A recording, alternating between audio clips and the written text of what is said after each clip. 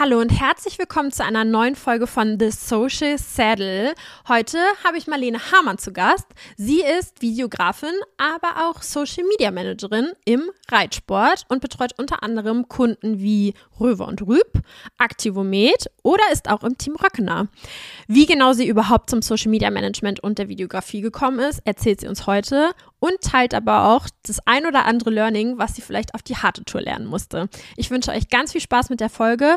Alle Infos zu Marlene und mir findet ihr in den Shownotes.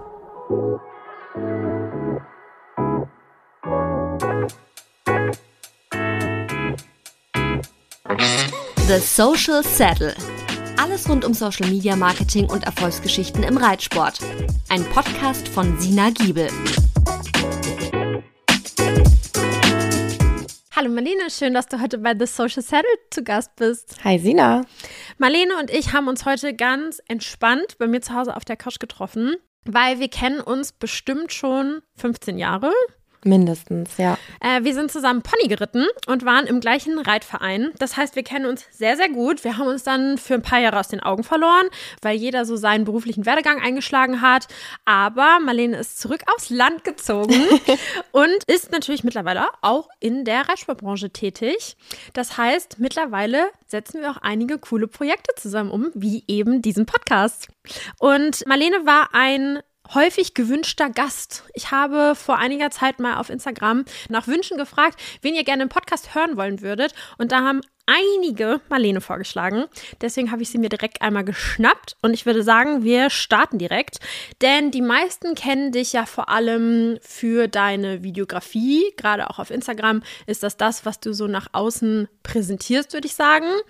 Hauptsächlich bist du aber Social Media Managerin aktuell. Das sind so deine größten Projekte, würde ich sagen, oder? Ja, genau. Wie bist du dazu gekommen? Ich habe mich vor ungefähr 4 Jahren selbstständig gemacht und habe zu der Zeit auch in Berlin gewohnt und habe eigentlich hauptsächlich mich um den Bereich Projektmanagement, Eventmanagement gekümmert für meine Kunden. Ich hatte auch ganz viele verschiedene Kunden aus anderen Branchen, zum Beispiel aus der DJ-Branche, aus der Beauty-Branche und so weiter. Und dann kam die Corona-Krise. Und dann war ich so ein bisschen gezwungen, mich ein bisschen umzuorientieren und habe mich vermehrt auf das Social-Media-Marketing konzentriert. Deine erste Kundin war ja Lisa Röckner. Ich denke, viele von euch kennen Lisa. Lisa ist sehr, sehr groß auf Instagram, ist vor allem für die Freiarbeit mit ihren Pferden bekannt. Sie und ihr Bruder haben aber auch eine eigene Show, Röckner Live, und die füllen die gesamte Niedersachsenhalle Ende des Jahres. Ich glaube, das ist wirklich sehenswert. Wie genau bist du zu Lisa gekommen? Genau, Lisa ist meine erste Kundin gewesen in der Reitsportbranche. Und ich verfolge sie schon länger und habe sie, glaube ich, Ende 2019 eigeninitiativ angeschrieben, weil ich in einer Insta-Story gesehen habe, dass sie gesagt hat, dass sie darüber nachdenkt, sich Unterstützung zu suchen. Da zeigt sich mal wieder, Initiativbewerbungen lohnen sich. Marlene ist nämlich bis heute Team Röckner oder Teil des Teams Röckner. Du hast ja Lisa auch zu Events begleitet. Ich weiß gar nicht mehr, ob wir in Leipzig oder irgendwo waren. Da warst du auch Teil der Shownummer. Das heißt, was genau für Aufgaben hast du bei Lisa übernommen oder übernimmst du immer noch? Also hauptsächlich kümmere ich mich eigentlich um alles, was so im Background abläuft, weil Lisas Hauptberuf ist eigentlich die Arbeit mit den Pferden und auch dies auf Social Media zu zeigen. Und da soll sie sich auch hauptsächlich drum kümmern. Deshalb sind meine Aufgaben alles, was im Hintergrund läuft und der Kontakt mit den Kooperationspartnern und Kunden. Mittlerweile betreust du ja auch Firmenaccounts. Das ist ein großer Hauptteil deiner Arbeit. Kunden wie Röwe und Rüb oder auch Aktivomet. Das heißt, du wirst ja auch häufiger wahrscheinlich mal zu Rate gezogen, auch von anderen Firmen oder du erhältst Anfragen. Und auch ich habe das früher tatsächlich gemacht und habe Firmenaccounts betreut. Mittlerweile habe ich da leider einfach keine Kapazitäten mehr für und habe mich so ein bisschen umorientiert. Und vor allem das Artist-Management ist ja mein Hauptaugenmerk. Und ich habe damals schon immer gehört, wenn ich gefragt habe, was sind die Ziele für dieses Jahr, gerade in Bezug auf den Social-Media-Account, war immer die oberste Priorität Wachstum. Wir möchten Follower generieren, wir möchten so viele Follower wie möglich bekommen. Wie realistisch siehst du das noch? Ja, das ist tatsächlich auch immer der erste Satz, den ich so gehört habe, wenn ich angefangen habe, mit Kunden zu arbeiten. wir wollen mehr Follower auf Social Media erreichen. Denkst du denn, man braucht überhaupt noch so eine Riesen-Community? Ich glaube, also wir müssen ja auch so ein bisschen schauen, dass wir uns auf die Reitsportnische konzentrieren. Und die ist ja jetzt auch nicht so riesengroß, wie es zum Beispiel die Beauty- oder Lifestyle-Branche ist. Von daher, ja, ist das mit der Riesenreichweite natürlich so eine Sache. Ich finde aber immer eher, man muss nicht richtig viele, sondern die richtigen Leute erreichen. Voll. Wir haben auch schon mal privat darüber gesprochen, dass zum Beispiel Riders, die das super, super gut macht, die haben sich eine richtig gute eigene Community geschaffen, auch auf ihrem Brand-Account. Und ich glaube, das ist so viel wert, weil die sich so natürlich auch wieder unabhängiger von Dritten machen. Also natürlich für einen super guten Marketing-Mix ist auch Influencer-Marketing und Print und alles Mögliche wichtig. Aber es ist natürlich schon mal gut, eine eigene, sehr starke Community auf dem eigenen Firmenaccount zu haben. Rätst du das auch immer deinen Kunden, also vor allem Bezug zur eigenen Community zu schaffen? Unbedingt. Also ich glaube, es ist mit das Wichtigste, sich eine richtig gute Community aufzubauen. Was würdest du sagen, sind so die 3 wichtigsten Kriterien bei einer Accountbetreuung? Auf jeden Fall das Community Management, dann noch der Content an sich, also dass man wirklich guten Content kreiert und dass man ja eine Regelmäßigkeit hat auf dem Account. Du sagst guter Content, da kommen wir auch später nochmal zu, weil das ist ja so deine Key-Kompetenz, sag ich mal. Aber es gibt natürlich mittlerweile auch so Entwicklungen, nicht nur im Reitsport, sondern natürlich macht es auch die Lifestyle-Branche vor. Das sind Corporate Content Creator. Pure Lay hat das vorgemacht oder sind eine der Marken, die das vorgemacht haben. Da findet man super gute Beiträge auf LinkedIn. Die haben 3 Mitarbeiterinnen nach Hawaii geschickt in ein Haus und haben die den Firmenaccount übernehmen lassen für diese Zeit. Die sollten sowohl die Produkte natürlich präsentieren, aber vor allem auch über ihr Leben vor Ort dort berichten. Also private Einblicke geben, was machen die da so, den ganzen Tag einfach begleiten. Was hältst du davon, Mitarbeiter auch vor die Kamera zu ziehen, in Anführungsstrichen, oder sie zu motivieren und einfach mit einzubinden? Also die Idee finde ich auf jeden Fall richtig, richtig gut. Ich glaube, es gibt fürs Unternehmen keine bessere Werbung, als wenn die eigenen Mitarbeiter hinter den Produkten stehen oder auch stolz sind, für das Unternehmen zu arbeiten. Denkst du, es lässt sich dieses Pure Lay-Beispiel auch auf den Reitsport adaptieren? Auf jeden Fall, ja. Was könntest du dir da vorstellen, was man da machen könnte? Ich kann mir sehr gut vorstellen, dass Mitarbeiter, meistens ist es ja tatsächlich so, dass die Mitarbeiter selber pferdebegeistert sind oder sogar ein eigenes Pferd haben oder selber reiten und dass die Mitarbeiter die Followerschaft quasi mit in ihren eigenen Stall nehmen. Ich glaube, die Leute folgen sowieso am liebsten gerne persönlichen Geschichten und damit kann man sich am besten identifizieren. Von daher kann ich mir das auch im Reitsport sehr, sehr gut vorstellen. Ich glaube auch, dass man es erstens im Alltag super gut unterbekommen kann, aber ich weiß auch, manche Firmen haben tatsächlich wie eigene Ställe und sogar auch ganze Teams, die das den ganzen Tag hauptberuflich machen. Ich weiß zum Beispiel auch Maya Dolores, die haben auch richtige Brandfaces, die Vollzeit nur für Social Media da sind und die eben auch selbst vor die Kamera treten und ihr Leben so ein bisschen präsentieren, auf Shows unterwegs sind und die eben immer wieder zu erkennen sind. Und das finde ich auch ist ganz smart, weil das ist natürlich auch eine Budgetfrage natürlich, ob man Leute oder Vollzeit dafür einstellen kann. Auf der anderen Seite, wenn die Leute das nur ab und zu vielleicht mal machen, hat man trotzdem gewonnen, weil die werden ja in der Regel schon vom Unternehmen bezahlt und haben unter Umständen vielleicht auch schon die Key-Kompetenz vom Marketing, wenn die vielleicht in der Marketingabteilung arbeiten oder so. Ich weiß zum Beispiel auch bei Stimmen, Laura Götsch sitzt da ja im Marketing und ist selber Influencerin. Und ich glaube, sie weiß auch besonders gut, was gut bei der Community ankommt, was sie zum Beispiel zeigen kann und fungiert da teilweise auch so ein bisschen als Brandface. Was würdest du grundsätzlich denn aber Unternehmen raten, was dabei wichtig ist, das richtige Brandface auch zu finden? Ich glaube, es ist extrem wichtig, jemanden zu finden, der natürlich auch langfristig da bleibt, damit man so ein bisschen Vertrauen zu der Person schaffen kann. Und es ist wahrscheinlich auch schwierig, jemanden zu finden, der sich vor der Kamera wohlfühlt. Ich glaube, vielleicht sollte man da auch so ein bisschen mehr Coachings anbieten. Ich habe letztens erst mit einer Freundin zusammen gesprochen, wie wenig Coachings man dahin, also in dem Bezug überhaupt bekommt, quasi wie man überhaupt vor der Kamera spricht, aber auch wie man Präsentation hält. Das ist ja ähnlich dann so ein bisschen so, wie präsentiert man sich überhaupt gut, wie ist man authentisch, wie kann man seine Aufregung verlieren.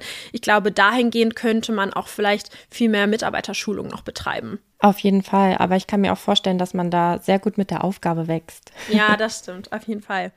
Jetzt kommen wir einmal zum guten Content, wie du eben gesagt hast, als eine der 3 wichtigsten Kriterien bei der Accountbetreuung. Du bist vor allem bekannt für 9:16 Videocontent. Ich weiß zum Beispiel auch, dass du gar nicht in 16:9 filmen kannst, weil du das nie gelernt hast. Wie bist du überhaupt zur Videografie gekommen? Ich bin ja eigentlich hauptsächlich im Social-Media-Marketing tätig und betreue da einige Accounts und da ist es einfach immer wieder aufgefallen, dass es an Content mangelt und da habe ich einfach letztes Jahr angefangen, selber Content zu kreieren. Hast du vielleicht Tipps, wie man in der Videografie starten könnte? Ausprobieren, ausprobieren, ausprobieren.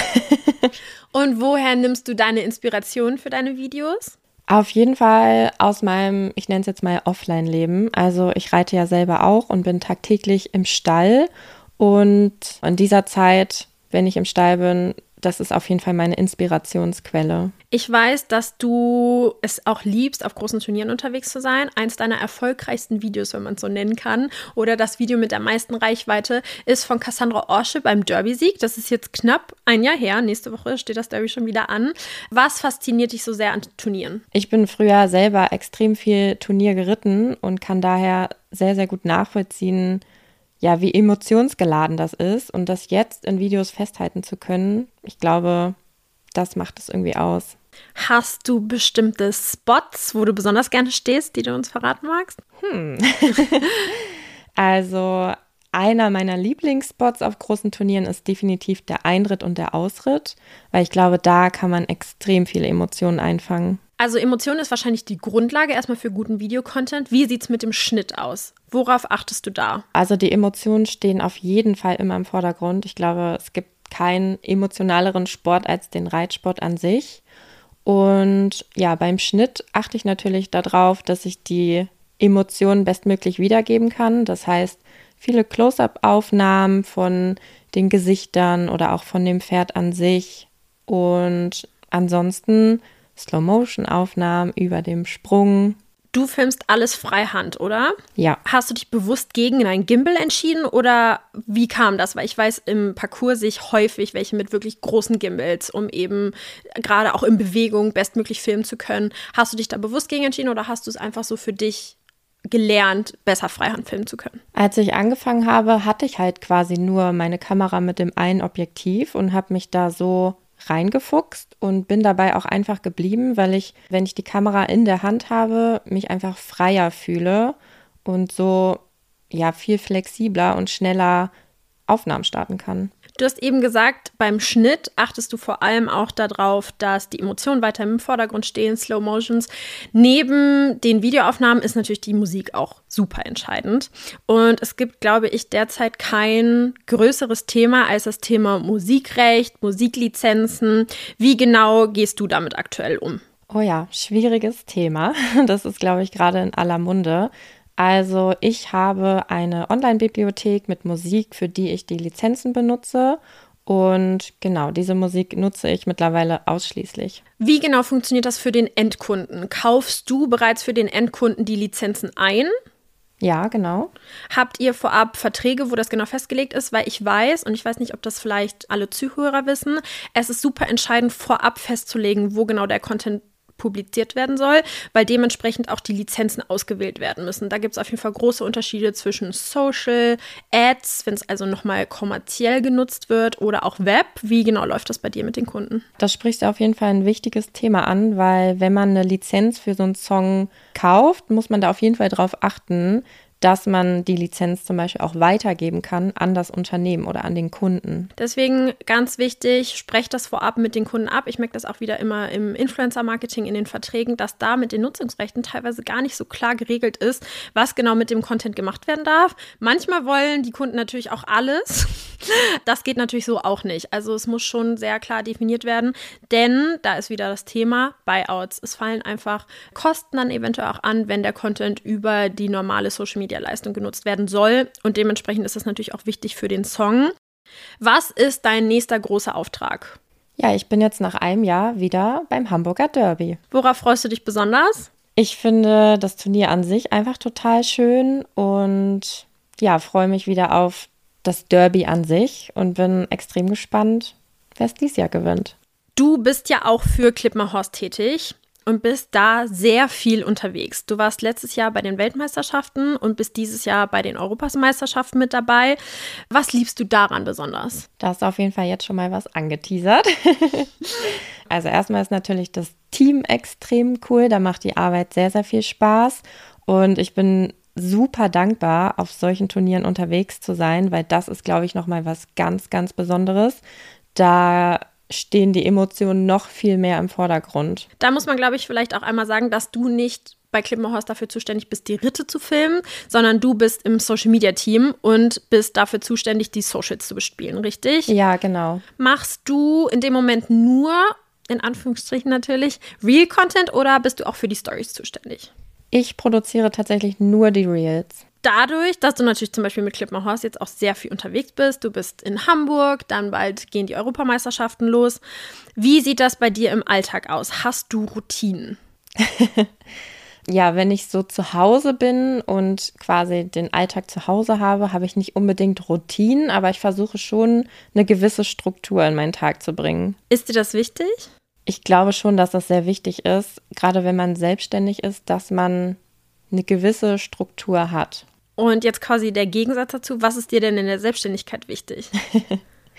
Die Freiheiten auf jeden Fall. Also den Tag so gestalten zu können, wie es für einen selber am besten ist. Schließt sich das eine mit dem anderen aus, also Struktur zu wollen und trotzdem Freiheit, oder erhältst du durch die Struktur Freiheit? Zweiteres würde ich sagen. Also durch die Struktur, die ich mir selber lege, kreiere ich mir ja quasi meine Freiheiten. Wie sieht denn so ein ganz normaler Tag in deinem Leben aus? Ein ganz normaler Tag in meinem Leben. Also wenn ich zu Hause bin und quasi zu Hause arbeite, stehe ich morgens relativ früh auf und checke erstmal meine E-Mails und schreibe mir eine To-Do-Liste. Dann arbeite ich den ganzen Tag am Laptop und arbeite die To-Dos quasi ab. Und am Abend gehe ich in den Stall. Ist das für dich sozusagen die absolute Work-Life-Balance, im Stall zu sein? Ja, also der Stall ist auf jeden Fall mein absoluter Ausgleich zur Arbeit. Ist das für dich handyfreie Zone? Ich versuche es, ja. Okay, weil witzig, dass du das ansprichst. Bei mir ist das anders. Tatsächlich, ich gehe ja grundsätzlich morgens reiten. Und ich liebe das, morgens direkt sozusagen früh in den Tag zu starten und direkt sich sportlich irgendwie zu betätigen. Aber ich merke, dass es mir schwerfällt, im Stall das Handy wegzulegen, eben weil viele natürlich auch schon morgens direkt im Büro anfangen zu arbeiten. Hast du das Gefühl, dass es abends gut klappt, weil alle schon Feierabend haben dann? Weil ich merke zum Beispiel, dass ich manchmal einfach auch zu geschafft bin vom Tag, um dann abends noch aktiv reiten zu können. Für mich ist es so, dadurch, dass ich ja im Social-Media-Marketing tätig bin, gibt es irgendwie manchmal nicht so wirklich ein Feierabendgefühl. Aber am Abend habe ich halt den Vorteil, dass ich nicht mehr unbedingt von vielen Kunden kontaktiert werde. Ich sitze natürlich auch manchmal im Stall und bin an meinem Handy, um Community Management zum Beispiel zu betreiben. Aber das ist zum Beispiel auch eine Freiheit, die ich so sehr schätze an meinem Beruf, dass ich im Stall sitzen kann und von dort aus arbeiten kann. Ist es das, was du am meisten an deinem Job liebst? Ja, auf jeden Fall. Und was sind die Schattenseiten von der Selbstständigkeit? Ich würde sagen, die Verantwortung, die man trägt. Inwiefern? Weil du hast ja zum Beispiel noch keine Mitarbeiter aktuell. Was ist für dich die größte Verantwortung? Auch wenn ich keine Mitarbeiter habe, führe ich ja trotzdem ein Unternehmen, für das ich eine gewisse Verantwortung habe.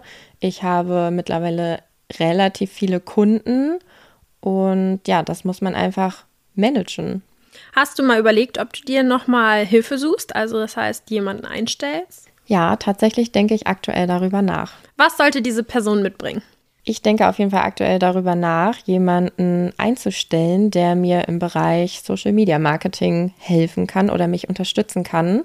Und mir wäre es auf jeden Fall wichtig, jemanden zu haben, der Eigeninitiative mitbringt, eine gewisse Selbstständigkeit darin, die To-Dos zu erledigen und ja, aber auch Spaß an der Arbeit hat. Welche Aufgaben würde diese Person übernehmen? Alle Aufgaben, die so im Social Media Marketing anfallen. Vielleicht musst du das nochmal aufzählen, weil ich glaube, viele wissen gar nicht, was genau beinhaltet Social Media Marketing. Was ist da überhaupt der Job? Weil wir haben es vorhin schon einmal angesprochen, Community Management. Bist du da 24/7 für erreichbar?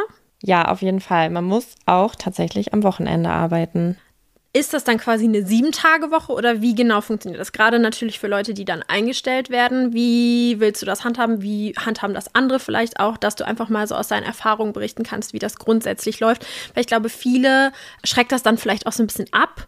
Weil ich kann natürlich total verstehen, Work-Life-Balance ist ein immer größerer Faktor, der immer wichtiger wird. Viele haben sich schon überarbeitet, gerade bei Social Media man ist nie richtig offline.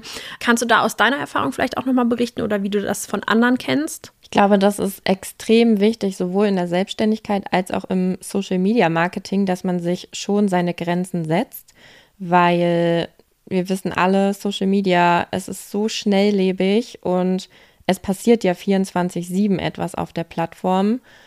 Trotzdem muss man schauen, dass man sich da selber die Grenzen setzt. Was ist dein Ziel mit deinem Unternehmen langfristig? Oder besser gefragt, wo siehst du dich in 10 Jahren?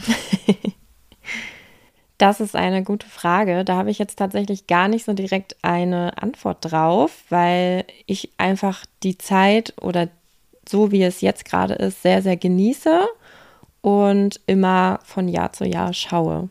Ich habe gehört, dass das quasi schon so ein bisschen zu meinem Podcast mit dazu gehört. Und deswegen will ich diese Frage natürlich auch weiterhin stellen, wenn euch das so gut gefällt. Und zwar, was ist der beste Rat, den du jemals bekommen hast? Ich glaube, was mir sehr geholfen hat, gerade am Anfang der Selbstständigkeit, lieber unperfekt starten, als perfekt zu zögern.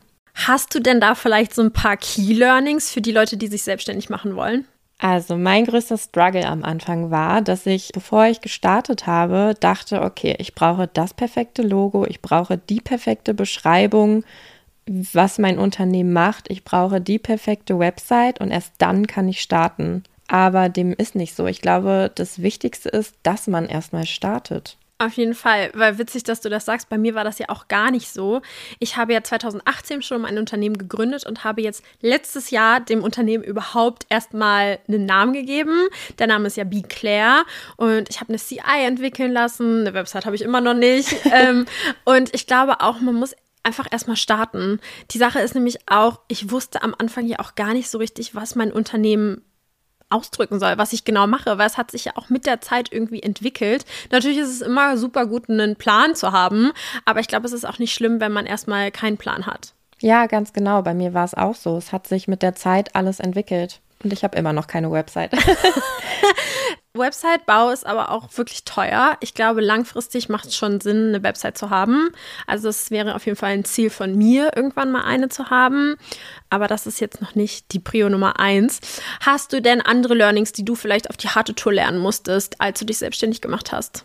Priorität Nummer 1, hab direkt einen Steuerberater. Was dir dann passiert? Als ich mit der Selbstständigkeit gestartet habe, habe ich ja noch in Berlin gewohnt und hatte da wirklich gar keine Kontakte und habe mir einfach irgendeinen Steuerberater gesucht. Der hat auf jeden Fall meine Unterlagen nicht ordnungsgemäß dem Finanzamt eingereicht und da kamen auf jeden Fall Briefe in meinem Briefkasten. Für diejenigen, die es nicht wissen, es wird schneller gefändet, als man denkt. Also, wir haben immer so einen Insiderwitz schon bei uns unter unseren Freundinnen. Wenn Post vom Finanzamt kommt, dann muss man direkt ins Gefängnis. Das ist natürlich nicht so. Aber wir haben alle Angst davor. Deswegen, ich kann auch jedem wirklich nur raten, sucht euch einen sehr, sehr guten Steuerberater und im besten Fall vor allem jemanden, der sich auch mit Social Media auskennt. Denn das ist auch nochmal so eine neue Nische und da gibt es auch teilweise noch nicht richtig klare Regelungen, beziehungsweise doch irgendwie Regelungen, aber nicht alle befolgen sie. Und deswegen auf jeden Fall als Tipp, sucht euch einen guten Steuerberater. Hast du denn noch Tipps in Bezug vielleicht auf die Videografie? Ich glaube, wichtig ist es bei der Videografie, dass man sich vielleicht nicht zu viel rechts und links umguckt, gerade auf Social Media, sondern dass man versucht, seinen eigenen Weg zu gehen, seinen eigenen Stil zu finden und sich einfach ausprobiert. Ich glaube, Marlene ermutigt euch alle, auch in der Selbstständigkeit euch mal zu versuchen. Es hat sich natürlich so schön angehört, dass man super viele Freiheiten hat, aber man darf natürlich auch nie die Schattenseiten vergessen. Wie sie gesagt hat, 24/7 arbeiten, man ist immer erreichbar, man muss parat sein, wenn mit den Kunden irgendwas ist. Aber trotzdem, glaube ich, würdest du es immer wieder machen, dich selbstständig machen? Auf jeden Fall. Sehr gut. Dann danke ich dir erstmal, Marlene, dass du hier warst. Ihr findet alle Infos zu Marlene und mir in den Shownotes. Und ich hoffe, euch hat die Folge gefallen. Wenn ihr noch Rückfragen an Marlene habt, könnt ihr jederzeit gerne bei Instagram schreiben. Danke, Sina. Bis dann. Tschüss.